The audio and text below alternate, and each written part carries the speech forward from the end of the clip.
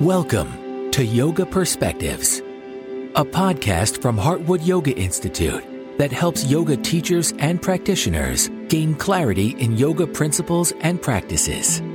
Join us for down-to-earth conversations that make sense of classical and contemporary yoga concepts to deepen your understanding while keeping you connected, inspired, and awakened to yoga's full potential.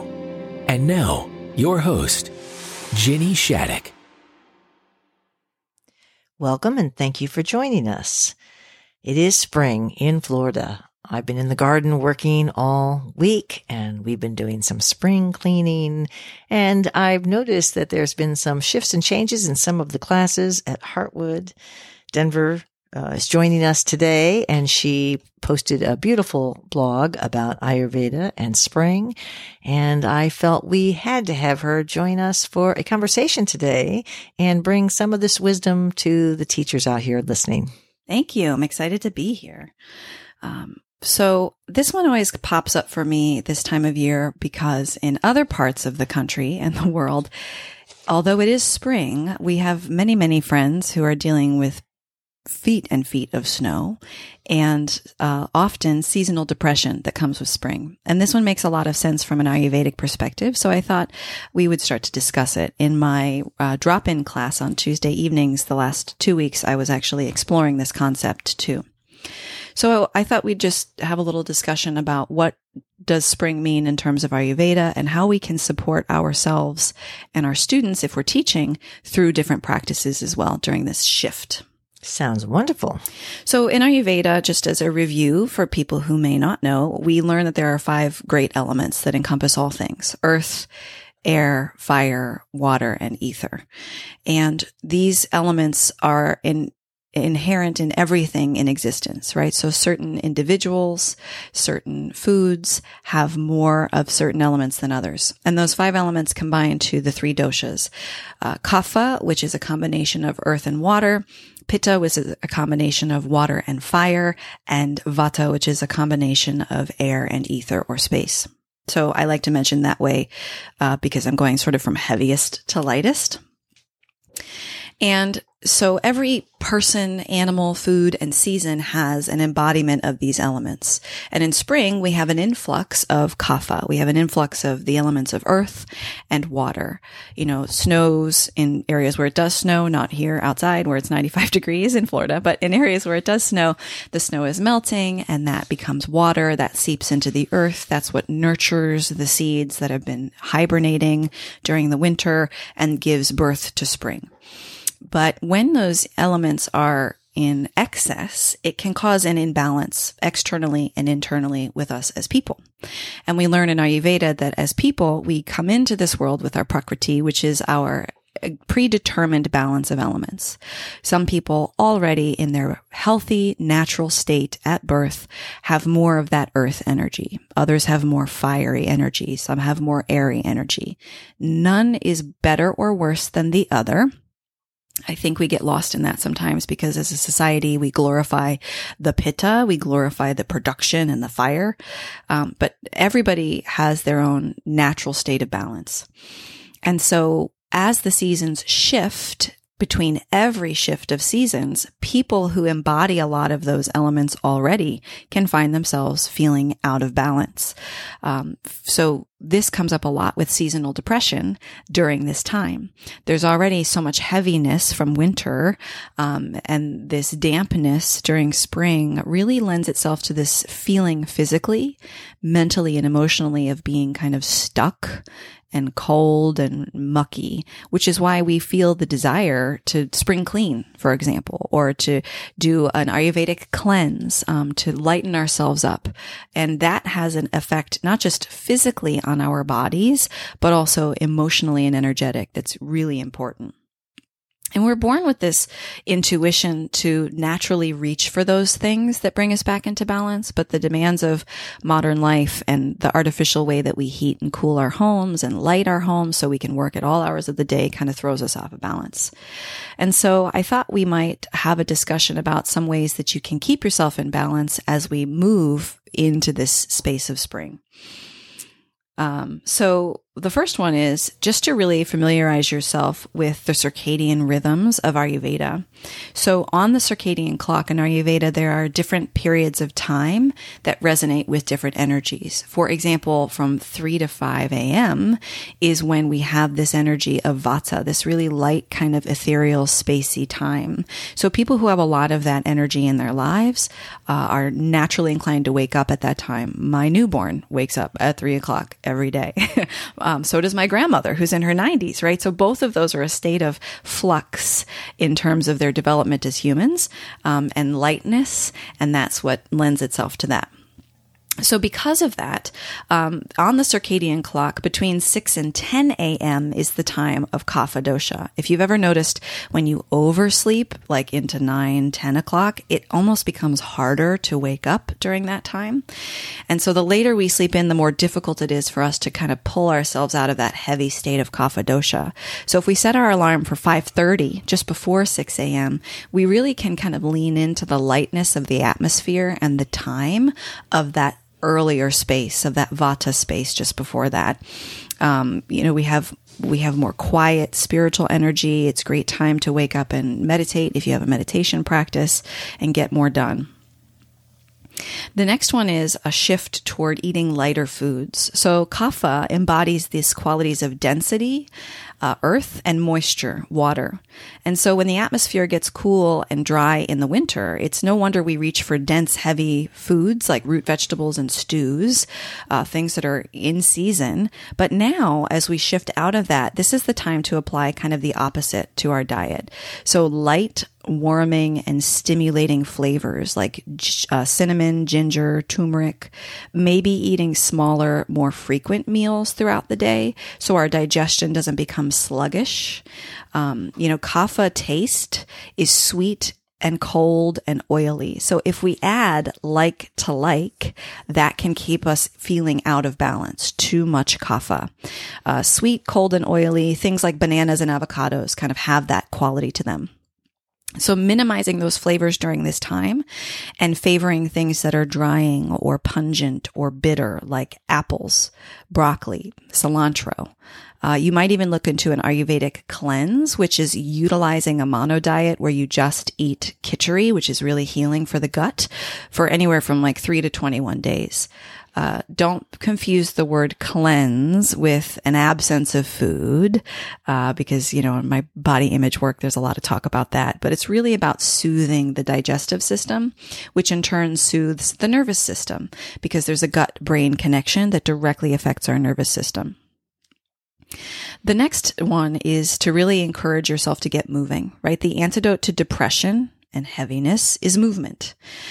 So the antidote to stagnant kapha energy in the body and in the mind is moving, getting out in the warm sun. Even if the air outside is cold and you live somewhere where it's very cold, the sun can help counteract that because it has heat and fire. Take a walk, breathe fresh air, stimulate your circulation with warming, invigorating activities. If you like lifting weights, this helps channel that stability of kapha into productive energy that fuels your body. 30 minutes a day, take a walk, get outside, move your body in any way that feels good and is appropriate to you. Another way to kind of pull ourselves out of that heaviness of kapha is to set goals.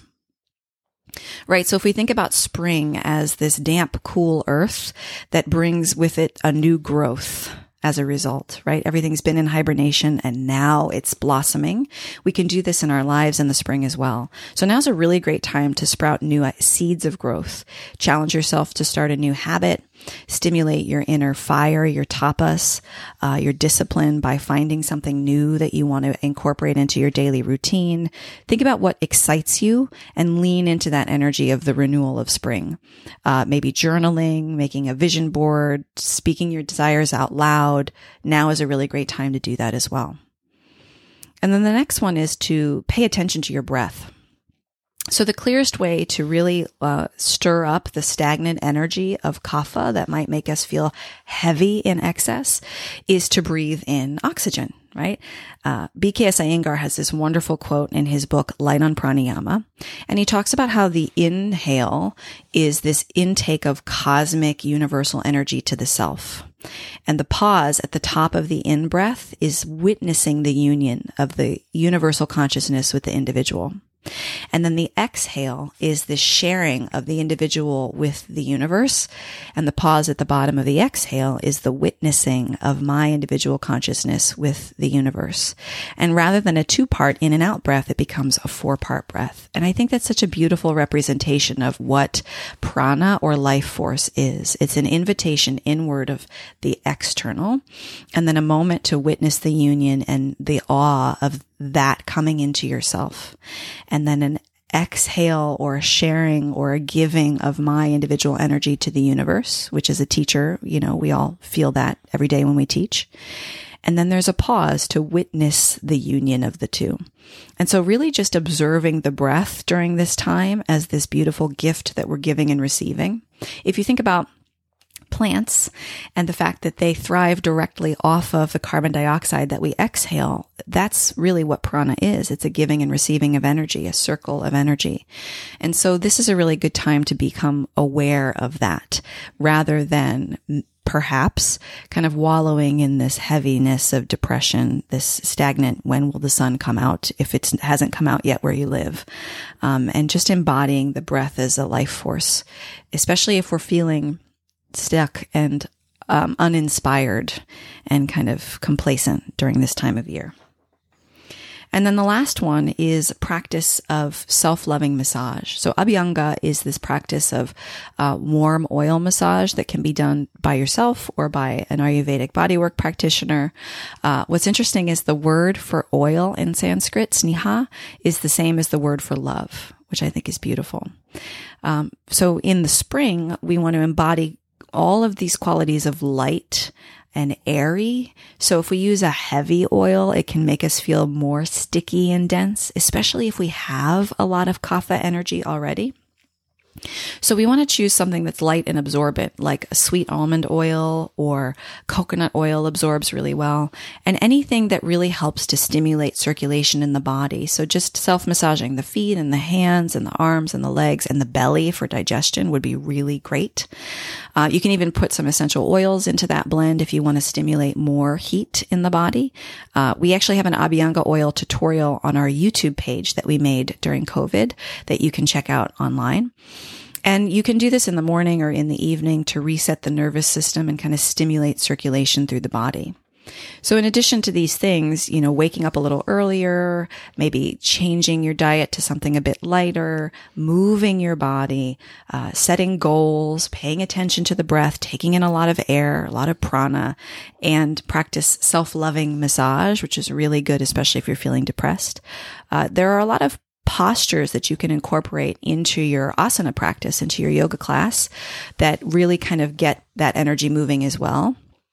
And in terms of what stimulates kapha or that stagnant, dormant energy, this includes anything that creates some warmth and some steadiness. So it can be difficult when we're feeling kind of sluggish in the springtime, crawling out of the winter, to feel motivated. So we don't necessarily want to jump right into a high impact routine because personally, I don't feel like doing that at this time of year.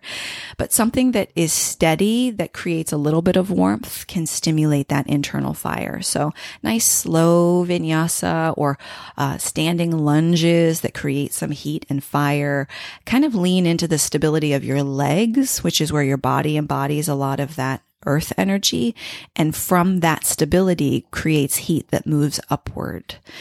Taking the gaze while you're practicing up toward the sky is a nice uplifting way to create more energy. And so all of these are things that you can kind of incorporate into your classes as a teacher or your personal practice at home to stimulate that type of energy as well. People often ask us when we are teaching Ayurvedic yoga in our teacher training programs, where do you draw the line between saying, these are the practices I need to bring to the classroom. And yet some of the people, it may be an excess of a certain dosha or, a lack.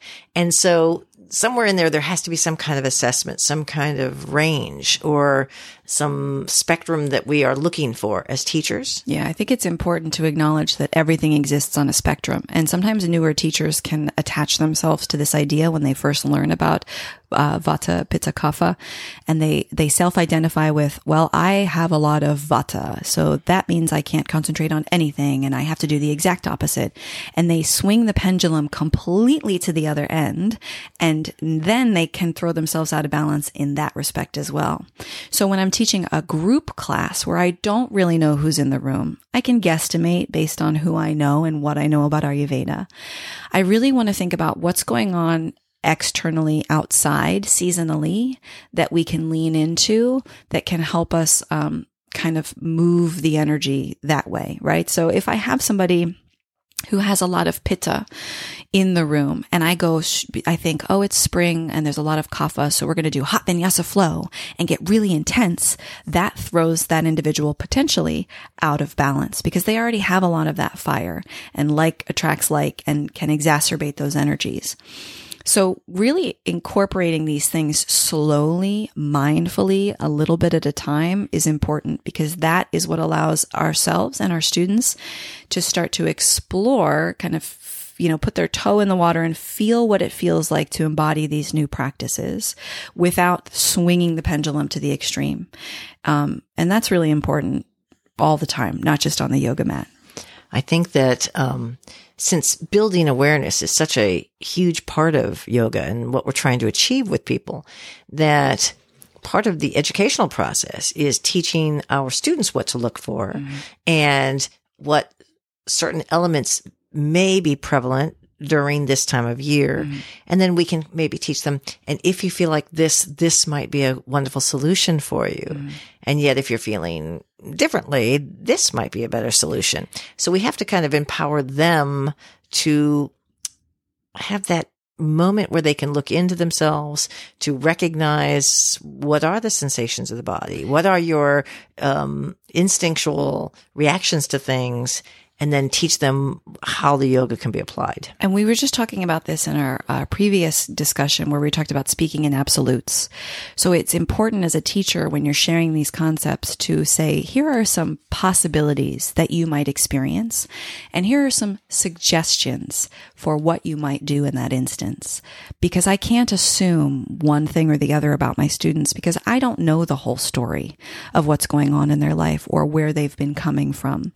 We can't take everything at face value. So just collecting as much information as I can and really exploring how do I present this information as a possibility to my students, and then point them in a direction where they can get more information. For example, there's a really great self-assessment dosha quiz, Prakriti quiz you can take at banyanbotanicals.com that I usually send my students to. I can make a lot of educated guesses based on my knowledge and my training about what this individual is dealing with. But the self-reflection part is what's most important about yoga. It's not my job to diagnose them. It's my job to say, hey, here are some things that I notice. Here's what yoga and Ayurveda say about that. You may want to do some exploring on what it means to you and if that's truly what's happening with you or not. And if that's the case and you feel like this can bring you back into balance, here are some practices I would recommend. I think that in our world today, we get so busy and distracted and we become creatures of routine that also the students don't recognize that things are changing, that the same practice in the same way isn't necessarily the best choice at different times of year. And I'm an advocate personally of ceremony in classes and ways of bringing awareness to something beyond just the postures. And do you have any recommendations of how to bring spring indoors into the class? I know they walk through the parking lot, they get in there, they're certainly aware that the weather is changing because of how they're dressed and all. But we can, through maybe creating an altar, maybe through I did this metaphors. last week. Yeah. So with my class, I took a walk with the baby, my new baby, through the garden at Heartwood, and we collected elements of nature outside and brought them in, and really had a discussion about how we can embody that energy in the space, in our houses, in our yoga studios. So we brought in, we made an altar with just all flowers and plants and things from nature. I also wrote a meditation for spring as a guided experience of the transition from winter to spring, which I can link to also if you'd like, maybe on the blog or on the website somewhere. And so that's another way, this guided experience of, let me imagine the transition of winter to spring in my own body. Imagine embodying that transition, because Ayurveda teaches us we are all part of the natural world. Whatever's happening outside is also meant to happen within ourselves, but we are creatures of habit. And we've made the world such that we can ignore those changes, and we're not meant to do that. And so being okay with change is something we have a very difficult time with societally, but that's inevitable. It is inevitable that everything has a season, that everything comes to a close, that everything has a new chapter. And so if I can start to, on the mat, really start to explore those themes in the poses that I'm choosing, or the sequences I'm choosing, or the meditations that I'm experiencing. And readings. Oh, Mary yeah. Oliver has some remarkable poetry that is beautiful for yoga, that is reflective of spring and changes. Yeah, I think that's important, because even when things are absolutely perfect by our standard in our life, they won't be forever. And this is really my favorite time of year. It's always spring and fall that resonate the most with me, because those are the most drastic changes we experience, especially here in Florida, right? Because summer is forever. But the idea of rebirth and renewal in spring, and then a closing in the fall, a coming to an end of something, a closing of a chapter, that's really important too. And if we can talk about that as often as possible, then when it happens in our lives, it takes us less by surprise. We're less shaken by the changes that will inevitably happen in our personal lives. And that's really important. And there are subtle things, I believe, that teachers can do to shift or change the energies in the room, one of which is metaphor. So while we often get stuck of describing something the same way every time we do it, perhaps, metaphors of spring brought into the class, this idea of an unfolding, like a flower bud opens or unfolds, or the idea of the freshness, the dew.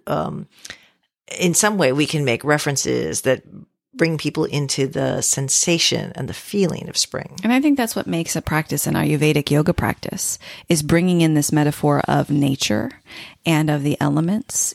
Strength and stability and density leads to growth and upward movement. Teachers say things in balance postures like root to rise. It's only by grounding ourselves into the earth and finding our steadiness and our roots and what keeps us grounded that we can continue to grow upward, because without that, we don't have that opportunity for growth. Well, I love that we are acknowledging this change of season and spring coming.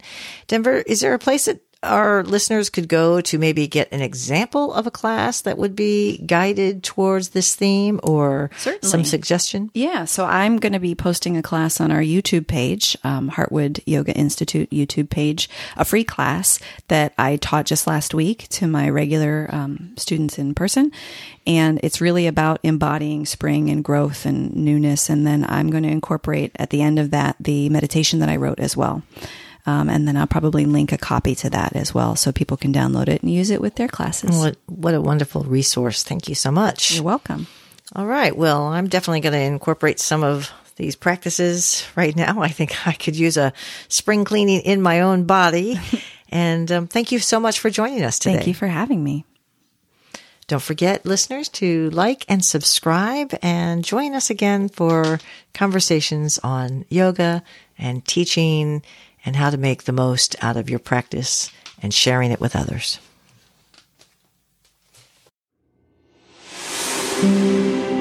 Thank you for joining us for the Yoga Perspectives podcast. We hope the conversations offered here informs and inspires your practice helping you to connect with yoga on a deeper level. If you've enjoyed this podcast, please like and subscribe. For more information about Heartwood Yoga Institute, check us out at heartwoodyogainstitute.com. We are honored to be a part of your ever-unfolding yoga journey and encourage you to not only live your yoga, but to share the wisdom with others. Namaste.